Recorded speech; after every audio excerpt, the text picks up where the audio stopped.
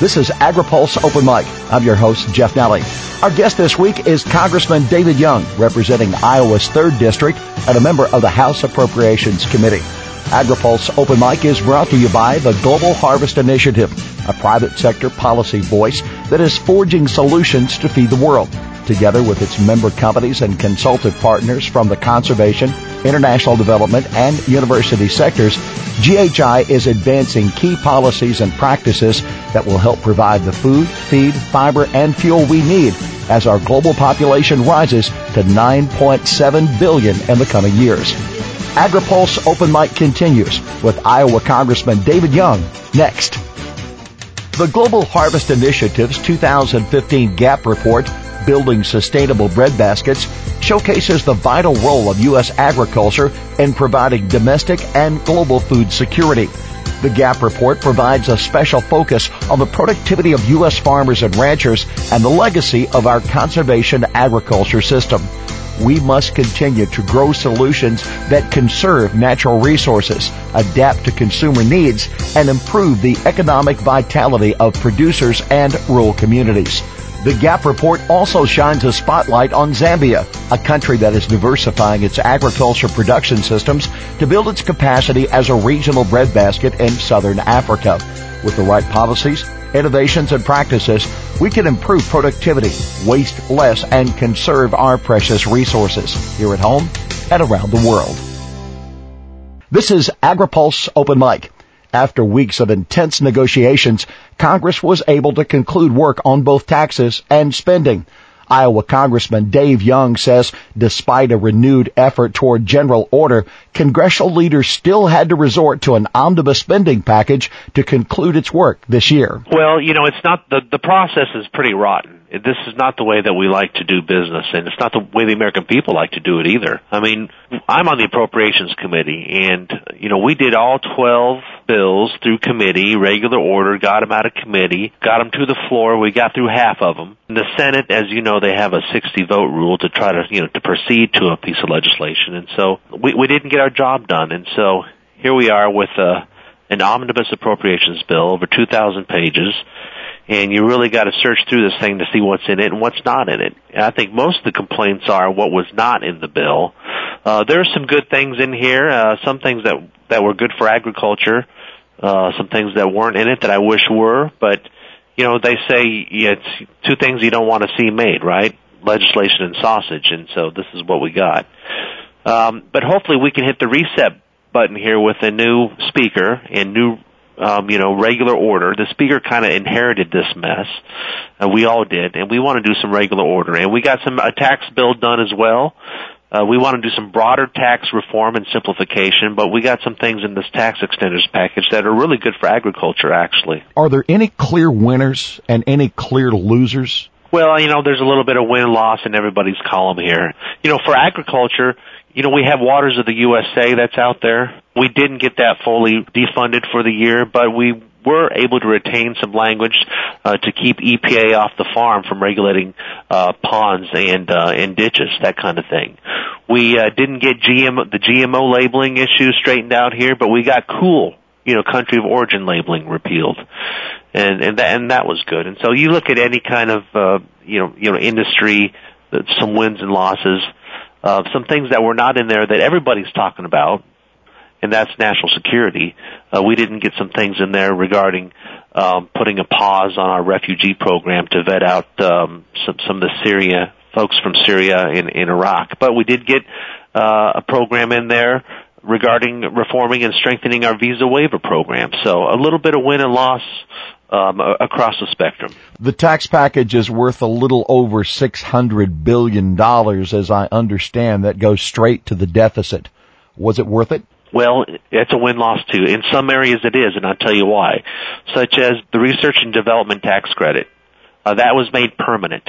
For so long, that had just been a 1 and 2 year kind of patchwork tax provision. Now we have some certainty there. With that certainty, you're going to be creating more products and jobs, and with that, you'll be creating more tax revenue. Hopefully, when that comes in, though, you can drive down the deficit with that. In agriculture, Section 179, business expensing for small businesses, but very important to agriculture, that was finally made permanent, and that's a huge deal. So that's a big win.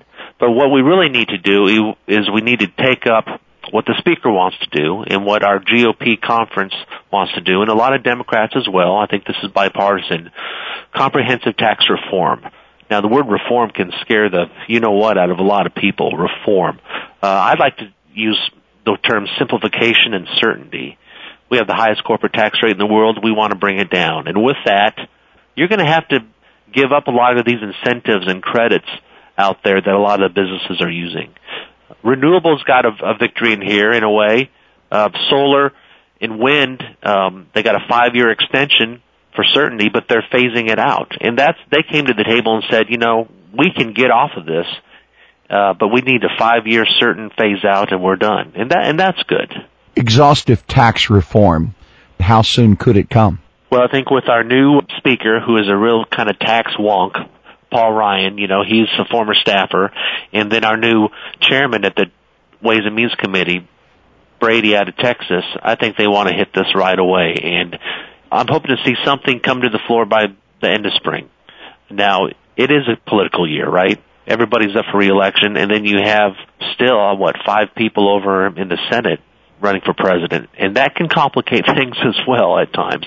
But you know what? Whether it gets to the president's desk or not, or is signed into law or vetoed, I think it's important that we listen to the American people, and they're talking about the economic strains and taxes and the certainty or lack thereof of it, and that we need to just do our job, see where it goes, because we can't just keep talking about it and kicking the can down the road. People don't like that. That's why people are frustrated, and they're just an arm's away from their pitchfork. Is it time to think about a 2-year budget? I mean, this is a struggle every year, and you've wound up, even with the effort that was put in, still wound up with an omnibus. I think it's a great time to think about that, and on both sides of the aisle, folks have been talking about that. The 2-year budget gives you really a big number for a big 2-year span. Now, that can be divided over 2 years. I think it's still important to do your annual appropriations because between 1 year or another, or even 1 month and another sometimes, the priorities change with the country. And right now, the priorities are national security and our military. It's good to have that 2-year top number, but still do the annual oversight and appropriations. You can still do that every year. But I think a 2-year budget would be great. It would take away a lot of partisanship, I think, annually when we do a budget. Section 179, as you mentioned, was made permanent. That's certainly of interest for agriculture. Also, bonus depreciation through 2019. How are the two of these right for agriculture and certainly right for small business? Well, it just gives them certainty again. We passed permanent extension of 179 back in February. And we wanted to move that right along because I'm just so tired at the end of the year doing this stuff, and it's almost like we're doing it retroactively sometimes. But it just gives planning for farmers, for small business in the out years. You know what the rules are. When you know what the rules are, you can do some better investing in your business. And when you invest in your business, you're investing in the economy, really. And a lot of people are just sitting on the sidelines with capital. Entrepreneurs, and they want to expand their business. But if you don't know the rules 1 or 2 years out even, now it's permanent. Now we can really get some folks playing in the economy and strengthen the economy, and it strengthens agriculture, in my opinion. And the strength of Iowa's economy is because of agriculture. Now, we've seen that income is going to be down about 38%, and that hurts, but this certainty can be helpful in a way. Not that it's going to offset that income being down, but it can help. The biodiesel tax credit, $1 a gallon, but only extended through 2016. Does that leave that ripe for loss? Well, it'd be nice if that was made a little more permanent, or at least put it in a long term, kind of like the wind and the solar. Because what we want a diverse energy portfolio, and we think that sometimes some industries need a little help in getting there, but then they have to wean themselves off of it, kind of like we're doing with solar and wind. We've seen some just great things happening with biofuels, and the R&D tax credit can help with that as well. You talk about the whole thing about renewables. What's disappointing, though, is what the EPA did earlier this year by not giving us the numbers that we wanted, that we were set into law in 2007. So we're trying to work with the EPA. It's very frustrating, whether it's them trying to to skim back on the RFS numbers or regulating dust or trying to do what they did with the waters of the USA. I'm very critical of the EPA, but at the same time, I'm trying to educate them and work with them because that's just what we do in Iowa. If you're pro-renewable fuels, you look at the headlines and you see concern about climate change and you see the new buzzword of sustainability that we're pushing, certainly agriculture to produce more with less. But if I look at our policy on renewable fuels, again, the soy biodiesel tax credit only for a year. And then if you look at the renewable fuel standard, the volume obligation as proposed by the EPA is less than the statute that was proposed and was signed into law. We say one thing, but it appears that we do another if you come from that camp. We definitely got a lot of educating to do with this administration. This administration talks a big game on being committed to renewables and clean energy, but they don't back it up. You look at what's going on in Congress, you have a big delegation, a lot of committee chairmanship are from oil-producing states, and they drive a lot of this policy in Congress as well and influence with the administration. And so we know that we're not going to be 100% dependent on renewable fuels for all of our energy needs, but they certainly can be at the table. You know, oil is at the table, and they've been given some great preferential treatment through the tax code for many, many, many years. So I'm going to keep defending what we're doing in Iowa. It's not only because it's good for the environment, but it's good for our economy and national security as well. So we have a lot of work to do, and when we're having these presidential candidates come through Iowa, one of the first questions is, where are you on the renewable fuel standard? It's very important to us. What are your thoughts about crude exports? Well, I think it was great that we lifted the ban. I do. What does that say? I mean, back in 1979, we had some real issues. One, you had the politics with the Middle East. Two, we didn't have that much of a supply here where we could be exporting, but now look what's happening. So that can be a broader part of our energy independency here, but also if we can help export that, my gosh, we got I don't know how many millions of gallons or billions of gallons just waiting to go because we can export those now. We can sell them. And what will that do to the sheiks in the Middle East and OPEC? I mean, it's a great experiment here on the world market, but it's going to be great for our economy here. As you mentioned in the top of the interview, the WOTUS rider was not a part of the language.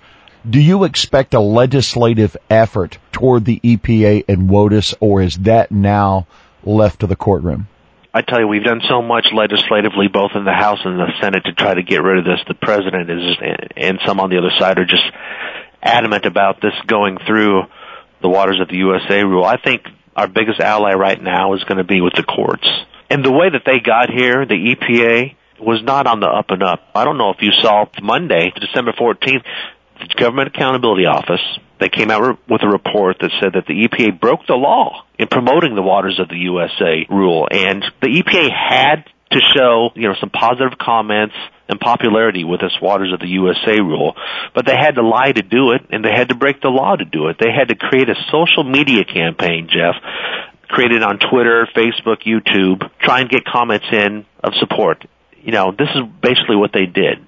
I'm paraphrasing here, but basically they sent out messages on social media saying, I support clean water for me and my family. Don't you? If so, send a message here. Well, who's going to be against that?